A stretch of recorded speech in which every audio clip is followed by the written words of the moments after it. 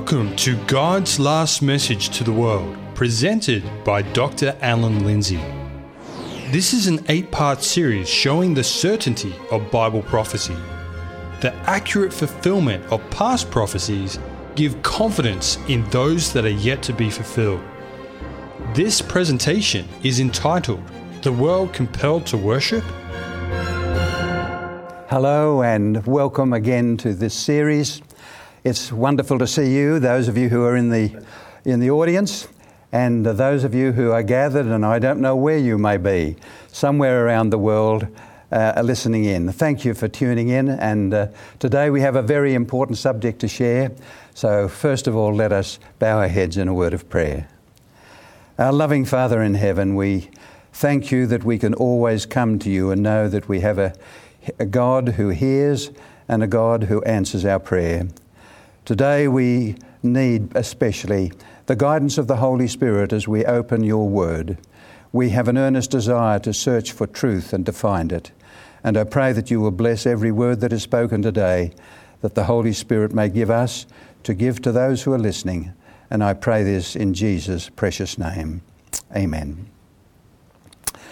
Today we are drawing near to the end of our series that have been focusing on the last message that God is ever to send to this world. Of course, it's to prepare the world for the second coming of Jesus. And during the first 3 presentations, we laid out a chart based upon Bible prophecy. For those of you who heard our first 3 presentations, this chart was all based upon what God was predicting would happen in the period of time called the time of the end. And you'll see there on the diagram that's behind me that the time of the end was a time that began in the year 1798. And we have been looking particularly at events that have been happening to fulfill the amazing predictions that we saw are outlined in the books of Daniel and Revelation.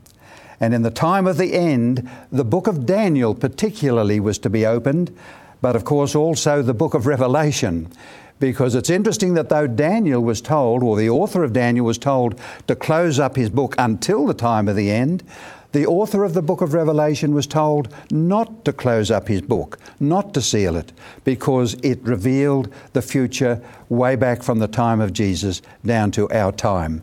A wonderful book, and we're going to open the book of Revelation particularly today.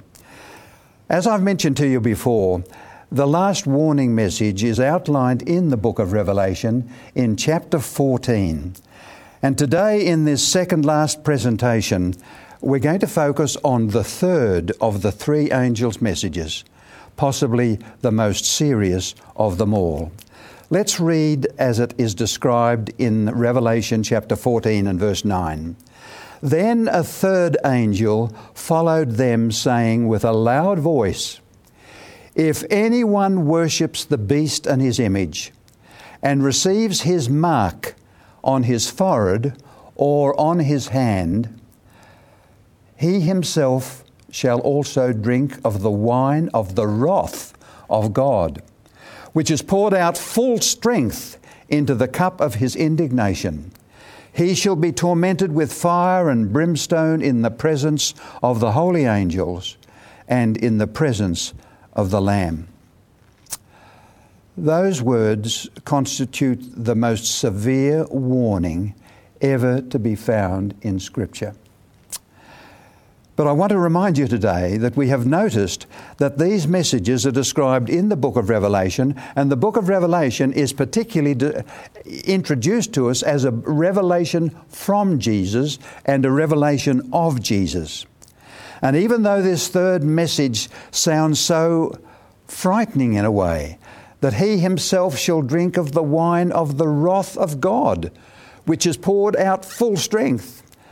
As I mentioned a moment ago, there is no other warning anywhere to be found in the Bible where God's wrath is going to be poured out full strength upon those who worship the beast and his image and receive the mark of the beast in his right hand or in his forehead. It's basically a message of warning as we look at these 3 angels' messages. Don't worship the beast. But I would remind you that earlier than verse 7, we have the call to worship the Creator, in verse 7 rather, to worship Jesus. And so here is a call, once to worship Jesus, and then don't worship the beast. Don't worship the beast. In this third message, the seriousness of Jesus' message must be seen in the light of what Revelation 13 verse 8 has already told us, that eventually in this world, all the world will worship the beast, whose names are not written in the book of life. Which means that if your name is written in the book of life, the good news is that you won't worship the beast. Who will you be worshipping? Well, you'll be worshipping Jesus, of course. The three angels' messages make it very clear, dear friends, that the world is soon to be brought to a decision that will affect the eternal destiny of everyone here in this room today and everyone listening to my voice, no matter where you are. All the world must finally decide whom they will worship, either Jesus or the beast. The significance of this choice and its consequences are the subject of our consideration today. Now, I know that there are those who say today, we don't know what is represented by the beast, and how important is it that we do know? But I want to remind you this morning that since this message comes from Jesus and is attached to this most solemn warning to be found anywhere in the Bible, would a God of love give us such a warning and then not make its message clear? But I believe today that we must let the Bible tell us its meaning. Not my ideas. I don't want to depend upon human opinion in our search for truth on this most important subject. So let's turn to the book of Revelation, chapter 13.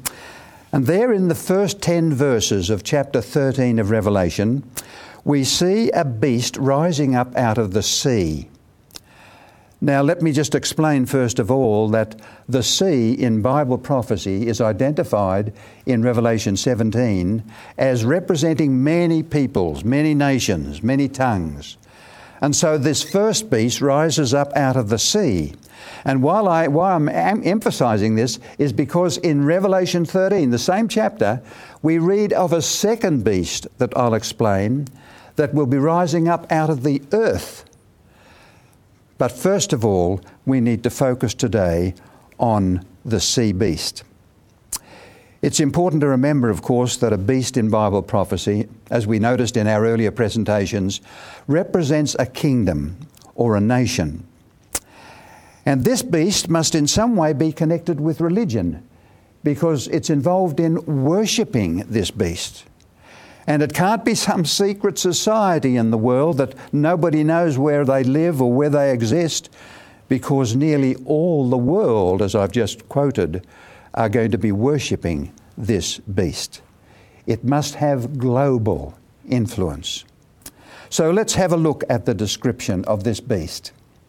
In Revelation, we'll see in the first 2 verses the description that is given. And as we look at this description, and as you see it on the screen, I think it should remind you of a chapter elsewhere in the Bible. But let's have a look at it. In Revelation 13, verse 1, "Then I stood on the sand of the sea, and I saw a beast rising up out of the sea, having 7 heads and 10 horns, and on his horns 10 crowns, and on his head a blasphemous name." And then in verse 2, "Now the beast which I saw was like a leopard. His feet were like the feet of a bear, and his mouth like the mouth of a lion. The dragon gave him his power, his throne, and great authority." Now, as you look at the description there of this beast, I wonder whether it reminds you of another chapter that we have discussed together in this series, in Daniel chapter 7. And let's have a look at a comparison between Daniel 7 and the beast of Revelation 13. First of all, Revelation chapter 13, the beast. We notice that the description that we've just read is given in this order. First of all, we see the beast, and then second, a dragon with 10 horns, and then there's a 4-headed leopard, and then there's the bear and the lion. That's the order in which it is described in Revelation chapter 13. But then when we look at Daniel chapter 7, we notice that we read about 4 beasts coming up out of the sea. First of all, the first one was like a lion, then there was a bear, then there was a 4-headed leopard, then there was a dragon with 10 horns, and finally there was that little horn. Now I want you to look at the chart that I've put on the screen, and I wonder whether you notice something particularly interesting. That the order in Revelation 13 is opposite to the order in Daniel 7.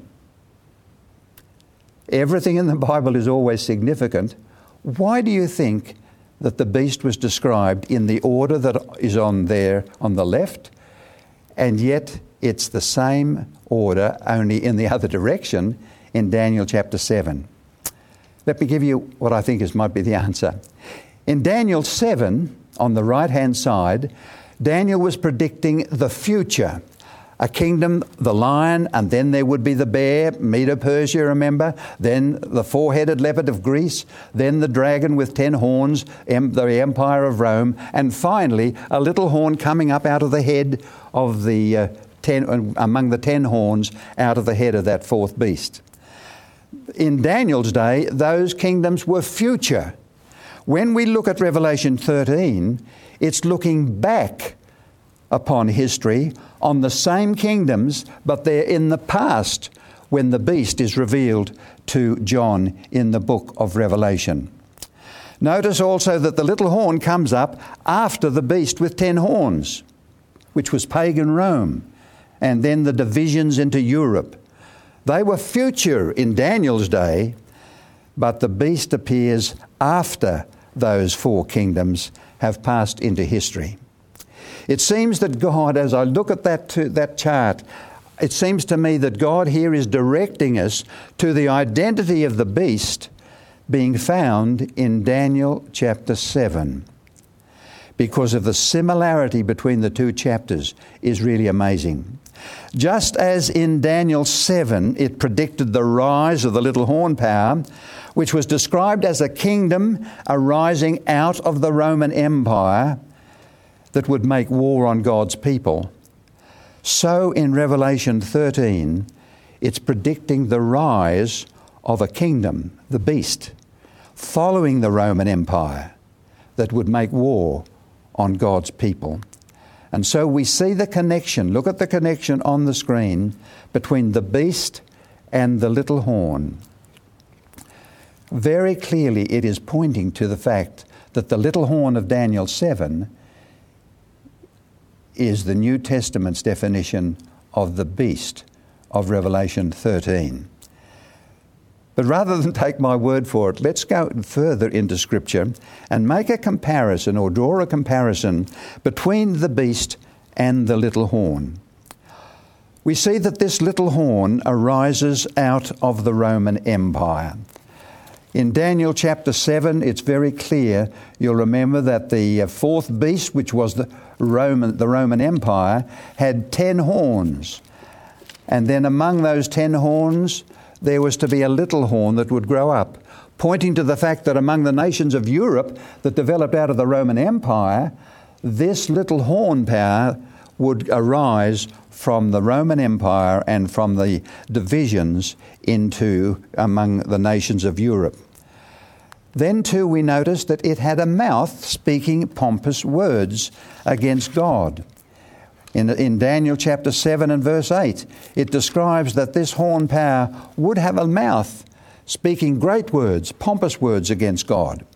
Then in Daniel chapter 7 and verse 25, we notice that it was given authority over God's people for a time, times, and half a time. And when we discussed this in our very first presentation, we discovered that a time times and half a time is equivalent to 1,260 days. And if we remember that a day in Bible prophecy represents a year, that is the length of time when this little horn power would have authority over God's people. And then number 4, it was given power to make war against God's people and to prevail against them. That too is found describing the little horn of Daniel chapter 7, that it would make war and destroy many of the people of God. But now let's look at the description of the beast in Revelation 13. As we do so, we notice first of all that the beast arises out of the Roman Empire. On that chart I've just put on the screen, it comes after the Roman Empire. They're described in Revelation 13. Then too, we notice in Revelation 13 verse 5 that the beast has a mouth, speaking great things and blasphemies against God. And then number 3, it was given authority to continue for 42 months. That's how it's described in Revelation 13. But the interesting thing is that 42 months multiplied by 30 days in a month comes to 1,260 day years. And then number 4, it is given power, the beast power, to make war with God's people and to overcome them. That's in Revelation 13 verse 7. Now, when we look at that comparison, it's very clear, dear friends, that in our study of Daniel 7, in that first presentation, we saw how the little horn power was fulfilled in only one organisation, the Church of Rome, that Daniel predicted would become a leading authority in Europe for 1,260 years, lasting from 538 to 1798, when the church lost its political influence in Europe, but only for a short time, as we'll notice today. As we examine this table, clearly the beast of Revelation 13 is the New Testament equivalent of the little horn of Daniel 7. The difference is, and listen to this, in Daniel 7, it's focusing upon the activities of the Church of Rome before 1798 or up to 1798. Whereas in Revelation 13, that chapter is focusing mainly on the activities of the church after 1798. Perhaps we should continue on and notice in Revelation chapter 12 and verses 4 and 5 these words. And the dragon stood before the woman who was ready to give birth to devour her child as soon as it was born.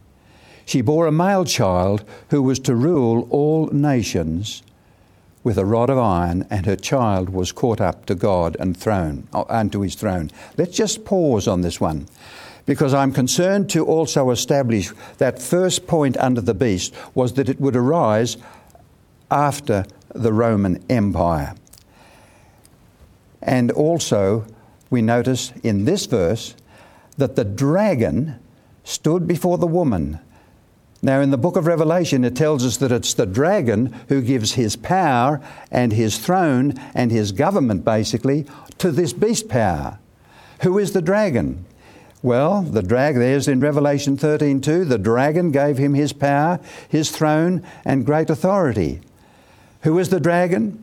We read in Revelation 12 that the dragon stood in front of the woman ready to give birth, to devour the child as soon as it was born. Here is a picture of God's church represented by a pregnant woman.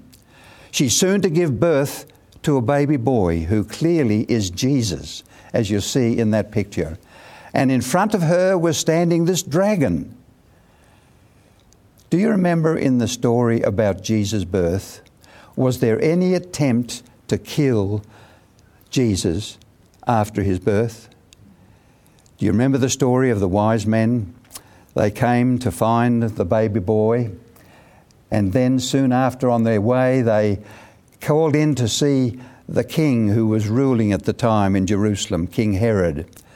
And when King Herod heard that there was a baby boy who was born who would be probably a threat to his reign, he expressed great interest in the birth of this baby boy. But then afterwards, you remember, King Herod issued that terrible decree that all the babies in Bethlehem under 2 years of age, according to the time that the wise men had told him about the birth of Jesus, they should all be killed. Now here in this record in Revelation 12, when it says the dragon stood before the woman to devour her child as soon as it was born, the dragon primarily in Scripture represents Satan. But Satan always works through earthly kingdoms. And what was the earthly kingdom that was trying to destroy Jesus soon after his birth? It was King Herod, who was a Roman king. So very clearly the Bible is indicating, as I've said before, that it was the Empire of Rome that was used with King Herod, that was used later to pass on its throne and its government and its power in the world. It passed it on to this beast power. Did this really happen? I'm going to put a quotation on the screen that I want you to notice. The Roman Church, in this way, privily pushed itself into the place of the Roman Empire, of which it is the actual continuation.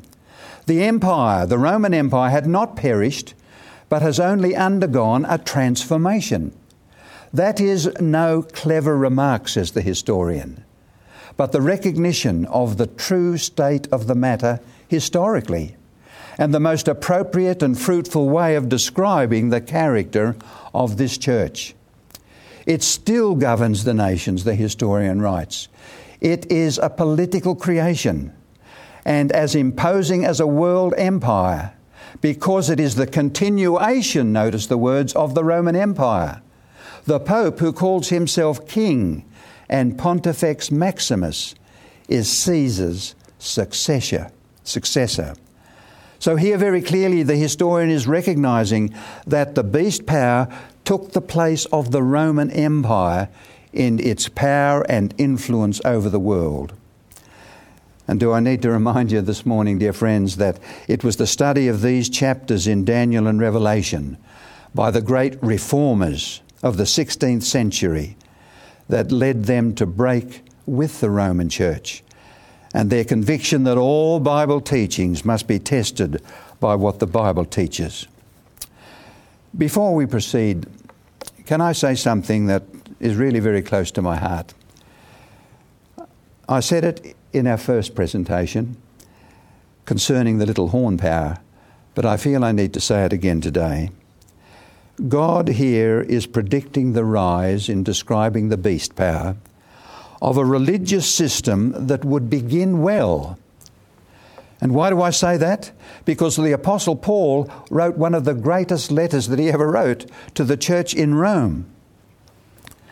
But gradually, doctrines and practices not found in the Bible would lead this church into apostasy. This apostasy was actually foretold by the Apostle Paul. And I would like you to notice the words in Acts chapter 20. And we'll read from verse 25 and then on to verse 31. Here the Apostle Paul is calling a meeting of the bishops of the church. Now it's important to notice to whom Paul is speaking when he delivers these words. He has called a meeting of the bishops, the leadings of the Christian church in his day. He knows as he passes through that part of the world that he's not going to be back there again, because he knows he's on his way to Rome, where, of course, Paul lost his life. So it's a farewell meeting in a way, and therefore I want you to understand the background of the counsel he gave to the bishops of the church. Keep that in mind. And indeed, he says in verse 25, "Now I know that you all, among whom I have gone preaching the kingdom of God, will see my face no more. For I know this, that after my departure, after his death in the future, savage wolves will come in among you, not sparing the flock. Also from among yourselves, among the bishops, notice this, men will rise up speaking perverse things to draw away the disciples after themselves.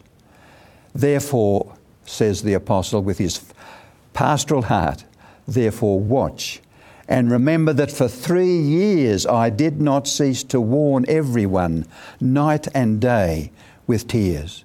What is Paul concerned about? He's concerned that sometime in the future among the bishops of the church, there would be those who would arise and make disciples after them and leading them away from the truths of the gospel. That was Paul's prediction, I'm sure under the inspiration of the Holy Spirit. And that's exactly what was happening. So let me make something very clear, and this weighs very heavily on my heart, dear friends. God is not condemning faithful members of this church who love the Lord and are living up to all they believe to be right. He's describing a system of organisation, a hierarchy of power that would eventually come to dominate the world, as we've noticed, and teach doctrines that are not found in the Bible. It is significant that Jesus warns, as we approach the second coming of Jesus, of the widespread deception that Satan will use to turn people away from the truth. But during his life on earth, Jesus was opposed and criticised and finally killed by the leading members of the most influential religious organisation in Israel while he was on earth. And I'm referring, of course, to the Pharisees. How did Jesus relate to those who were leading people astray?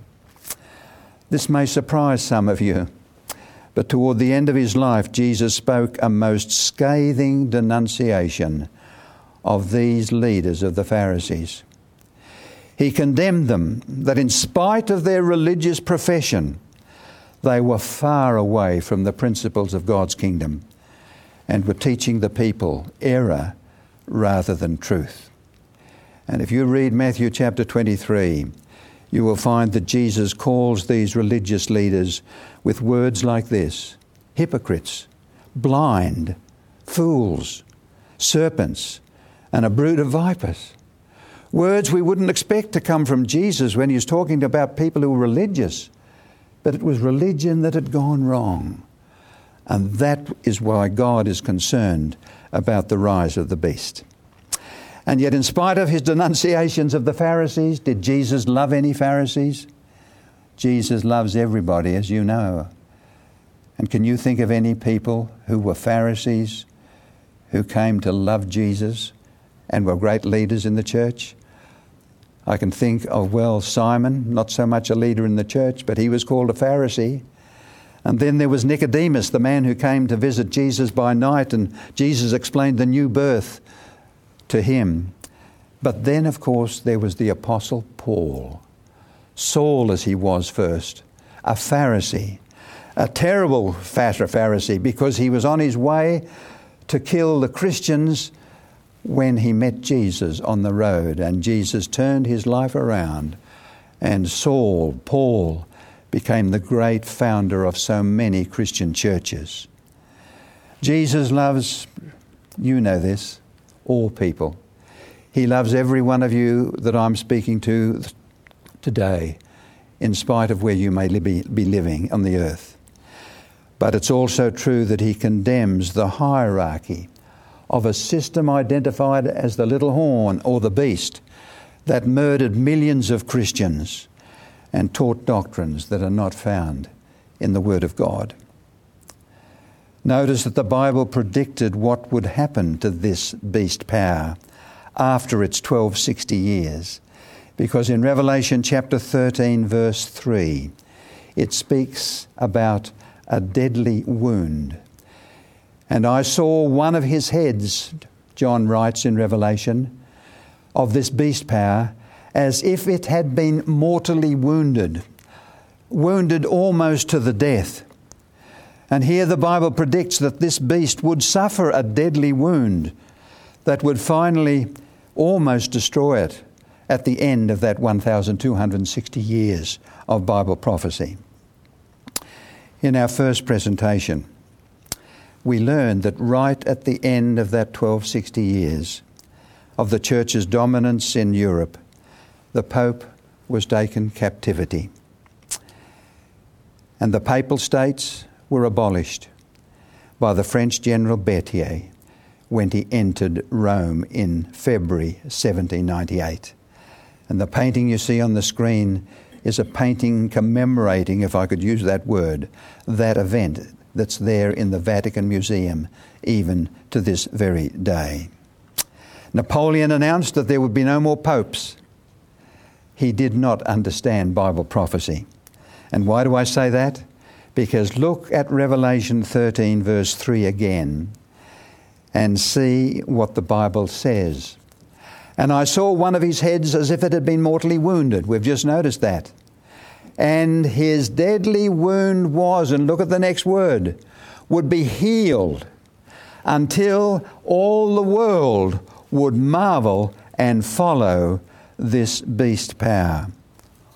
All the world would marvel that the power that was almost killed, as it were, in 1798, slowly it would be healed. And can I remind you from history, dear friends, that a significant step in the healing of that deadly wound took place on the 11th of February 1929. Known as the Lateran Treaty, it was an agreement signed by Mussolini, and I'm sure many of you may have heard of his name before, signed by Mussolini and a representative of the Pope, that gave the Pope a territory of 121 acres in the city of Rome, called Vatican City, guaranteeing to the Pope complete independence and sovereignty once again. The wound was being healed. And as we look at what is happening in today's world, we see, for example, and I have it here, a copy in front of me, a copy of Time magazine, and you'll notice that on the front, there it is on the screen behind, a copy of Pope Francis. And do you notice what he's called? The New World Pope. An interesting title. And then as we think of what has been happening in the world since that time, we find that also leaders of the world have been meeting with the Pope. Here is Putin, the man in charge of Russia, meeting with the Pope. We see also the picture of the Pope meeting other world leaders and speaking to the world with great authority. Finally, until all the world, it says, will worship again this revived beast. This process is very much seen in what we are seeing in our newspapers and television stations today. The sword of political power that the Pope had before 1798 is to be restored with the aid of a most unexpected nation. Its identity is revealed in a remarkable prophecy in the book of Revelation that I want you to notice as we read. It's found in the second half of Revelation. You remember I mentioned to you earlier that in Revelation 13 there are two beasts. The first beast that we've just described comes up out of the sea. The second beast that I'm about to share with you comes up out of the earth. Let's read what the Bible says in Revelation chapter 13 and verse 11.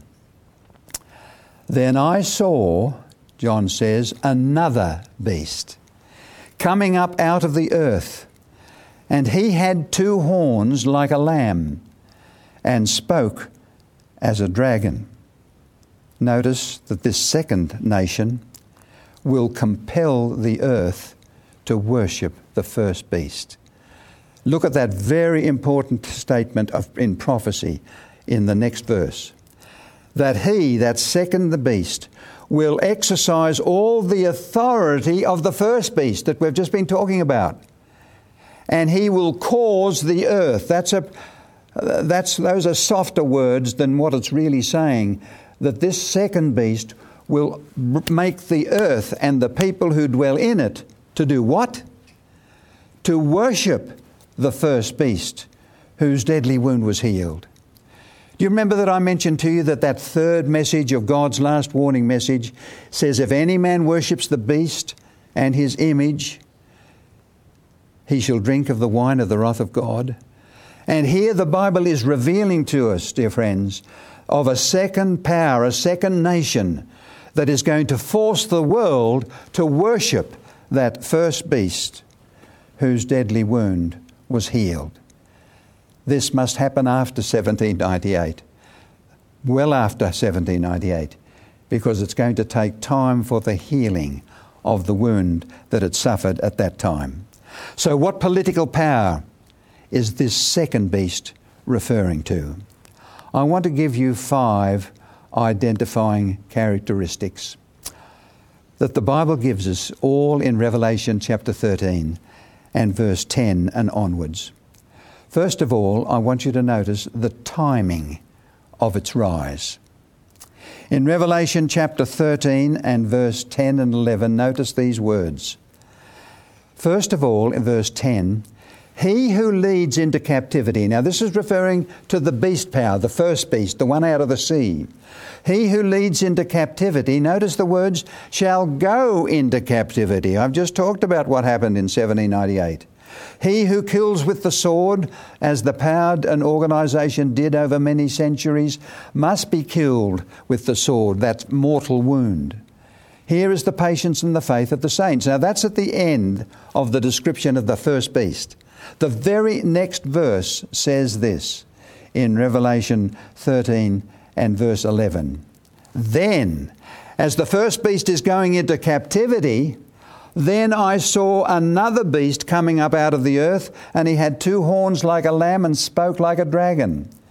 In other words, the timing of this rise of this kingdom would be about 1798.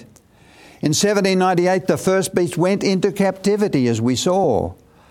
And at that time, John, in vision, sees something happening. A second beast is rising up out of the earth. So it is rising up as the first beast is going down. It must be a kingdom or a nation that rises about the 1790s. But then the second activity of this beast is the location of its rise.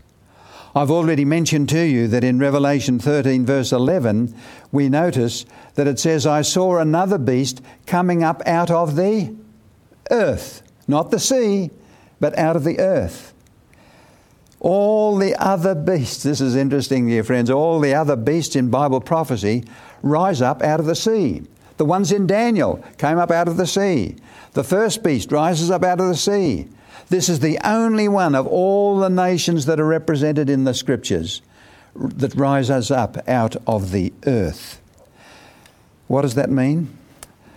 Well, since the sea represents, as it tells us in Revelation 17 verse 15, representing many nations, tongues and peoples, this one rising up out of the earth must represent that this nation will rise in a sparsely populated area of the earth. But then number 3, it would have an unobtrusive rise. What do I mean by that? In Revelation chapter 13 verse 11, it says, Then I saw another beast coming up out of the earth. I was interested in that word, coming up. It doesn't come up and exist as a nation after fighting battles with other nations. Remember, it's growing up in a part of the world where it's not heavily populated before. And that word coming up, the same Greek word, is used in one of Jesus' parables. When it talks about the parable of the wheat and the tares and how those plants were coming up in the field. that Jesus talks about. And the word coming up is the same word as used here. It's like the sprouting of plants. That's the word, coming up. And I was very interested to find that one historian describes the early history of the United States like a silent seed we grew into an empire. But notice number 4, that it has 2 horns like a lamb, but speaks like a dragon. In Revelation 13 verse 11, then I saw another beast coming up out of the earth. He had 2 horns like a lamb and spoke like a dragon. Revelation always uses the word lamb to refer to Jesus. And so when this nation is first rising up, it would be lamb-like. It would be a Christian nation. A Christian nation. But it has 2 horns like a lamb. What do horns represent? You may remember that when we looked at Daniel chapter 7, that beast had 10 horns representing 10 kingdoms. Medo-Persia, that kingdom, has 2 horns with the ram, and they represented 2 kingdoms, the Medes and the Persians. Well, what does it mean to say that there would be 2 kingdoms in the one beast? 2 kingdoms in the one nation? Because these 2 kingdoms are referred to by Jesus himself. In Matthew chapter 22 and verse 21, Jesus is talking to his disciples, particularly to Peter, and he says, "Render therefore to Caesar the things that are Caesar's, and to God the things that are God's." What 2 kingdoms was Jesus recognizing here? That in the world there was the civil to Caesar, the obligations we have to the legitimate government of where we're living, but render also to God the things that are God's. This is suggesting that this nation would begin as a Christian nation with the separation of the civil and the spiritual, a separation of the church and the state. But in the future, and listen to me, in the future, it would contradict its profession and speak like a dragon.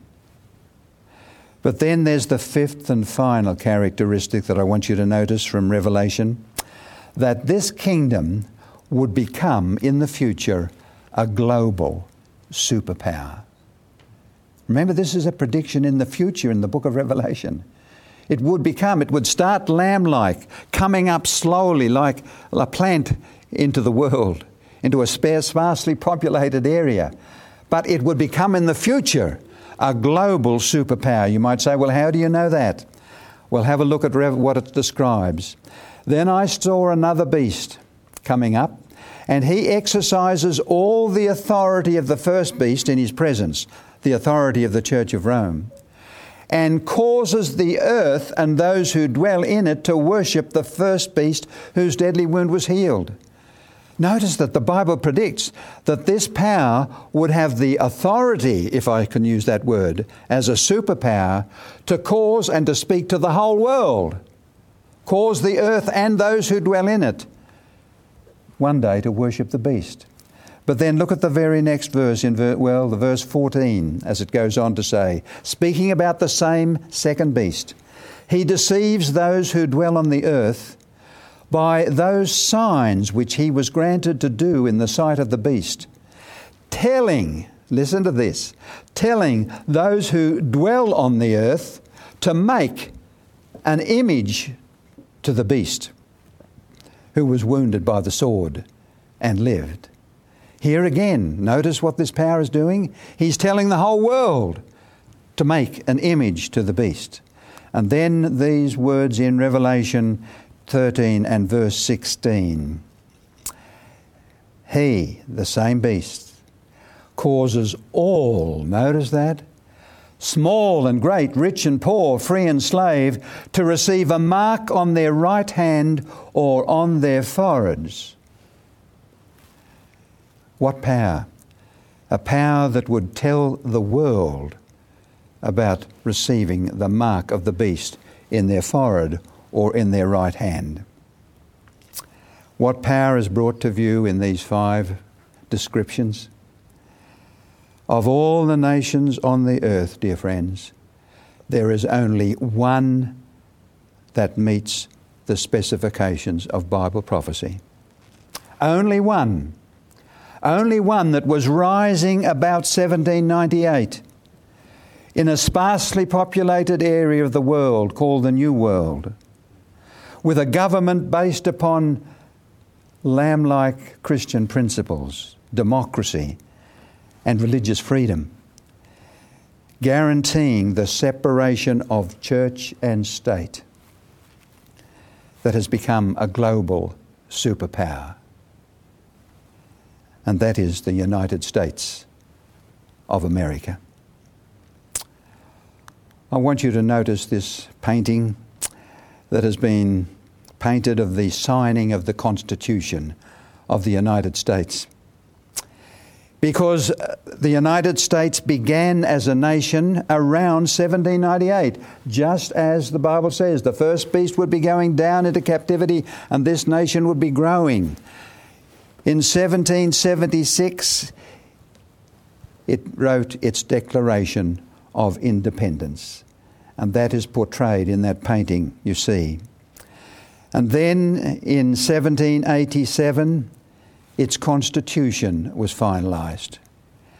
And its Bill of Rights, amendments to the Constitution, in 1791. It began as a Protestant nation, guaranteeing, dear friends, religious freedom and the separation of church and state. As you see there portrayed, the state had its role: render to Caesar the things that are Caesar's, and unto God the things that are God's. And this nation began separating the church and the state, writing that into its very constitution and into its amendments. And the world has never seen and had never seen before such a nation guaranteeing religious freedom and guaranteeing that the church and the state would be separated. I want you to notice these words, dear friends. Thomas Jefferson was the primary author of the Declaration of Independence. And he wrote some words that are thought-provoking words when he was writing concerning the First Amendment in the Bill of Rights. Notice what he says. "I contemplate with solemn reverence that act of the whole American people, which declared that their legislator should make," and he's quoting from that amendment, "should make no law respecting an establishment of religion or prohibiting the free exercise thereof." And do you notice what he said and how he concluded those words? "Thus building a wall of separation between church and state." That was the beginnings of this great nation that is described there in Revelation 13. In spite of this ideal, dear friends, I wish I didn't have to say this, but in spite of this ideal, the Bible predicts in Revelation that there will come a day soon, I believe, when a change will take place in the United States, as we have noticed. Let's look at Revelation 13 and verse 12 again. "And he," this power, "will exercise all the authority of the first beast in his presence, and he will cause the earth," and that will affect all of us here today, and those of you who are in TV land, everyone living in the world, to worship the first beast whose deadly wound was healed.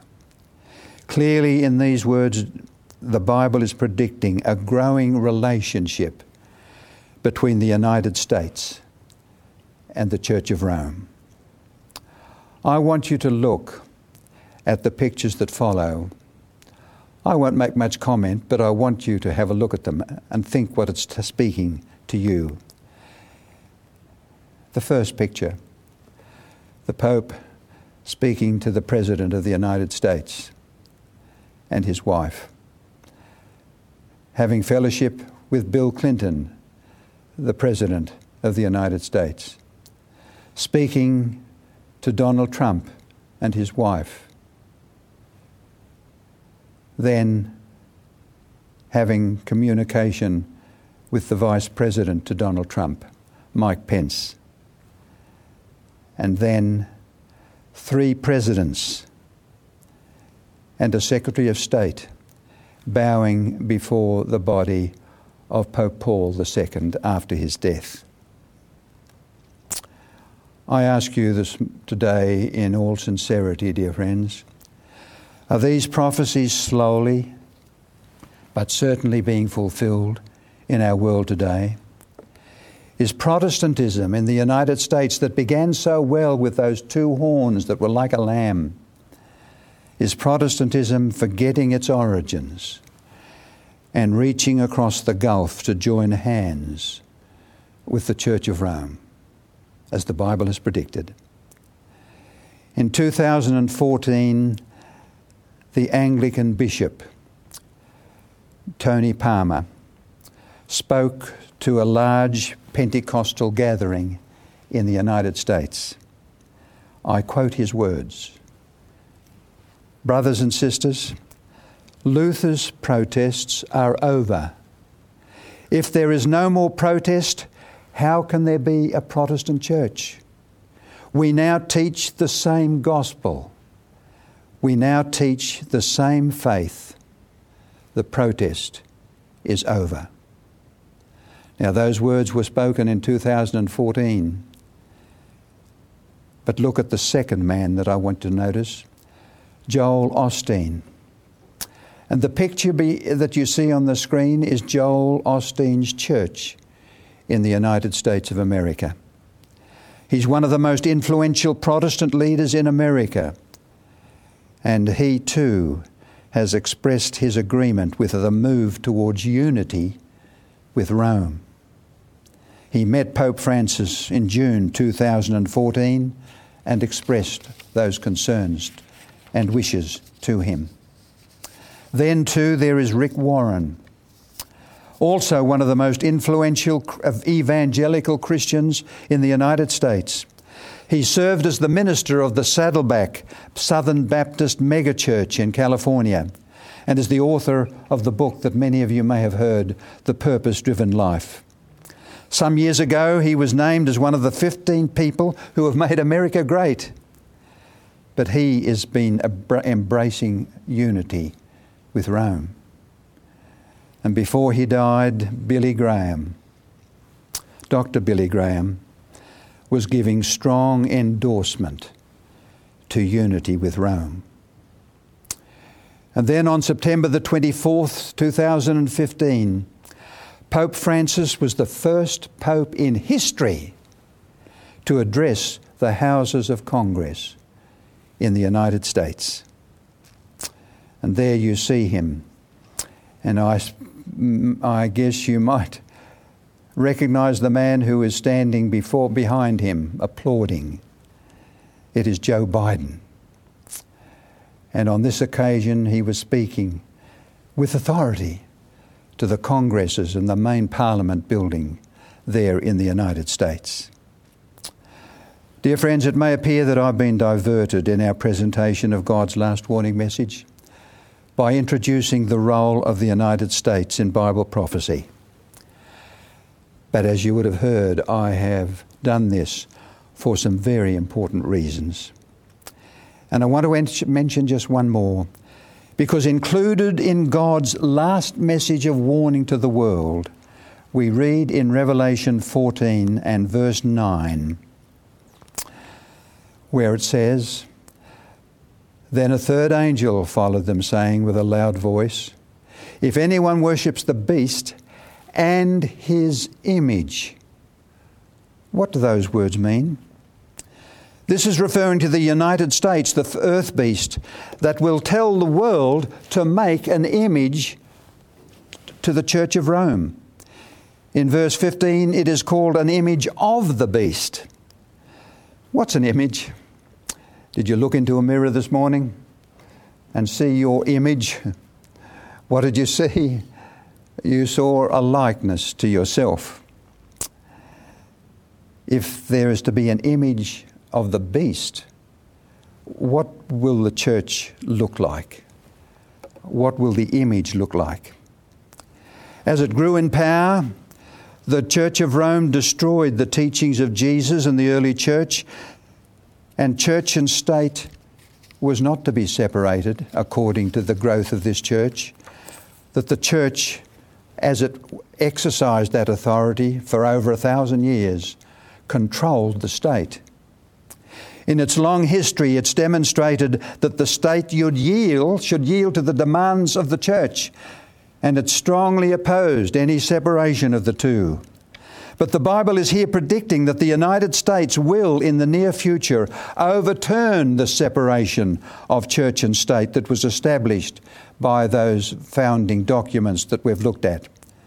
How will this be accomplished? It will be accomplished when the leading churches in the United States shall influence the state to pass laws limiting religious freedom. And evidently from what the Bible says, it will persuade the world to follow its agenda. I know you're probably sitting there listening to this and saying, that sounds impossible. That can never happen.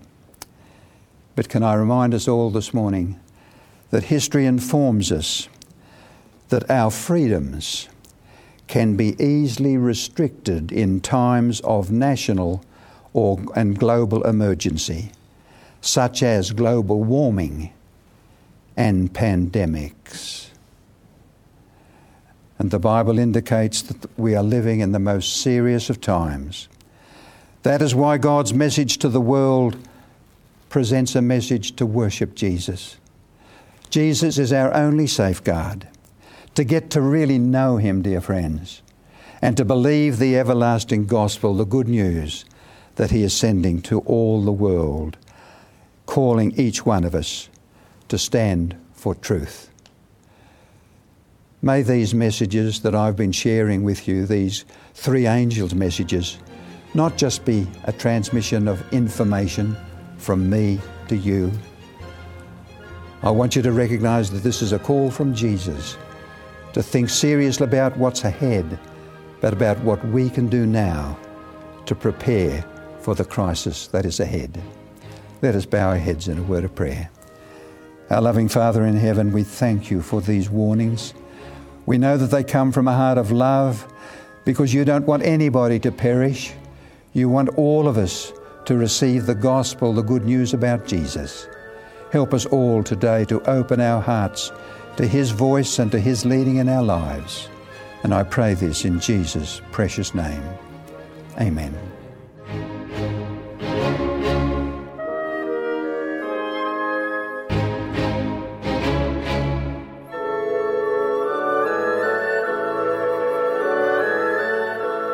You've been listening to God's Last Message to the World, a production of 3ABN Australia Television, presented by Dr. Alan Lindsay.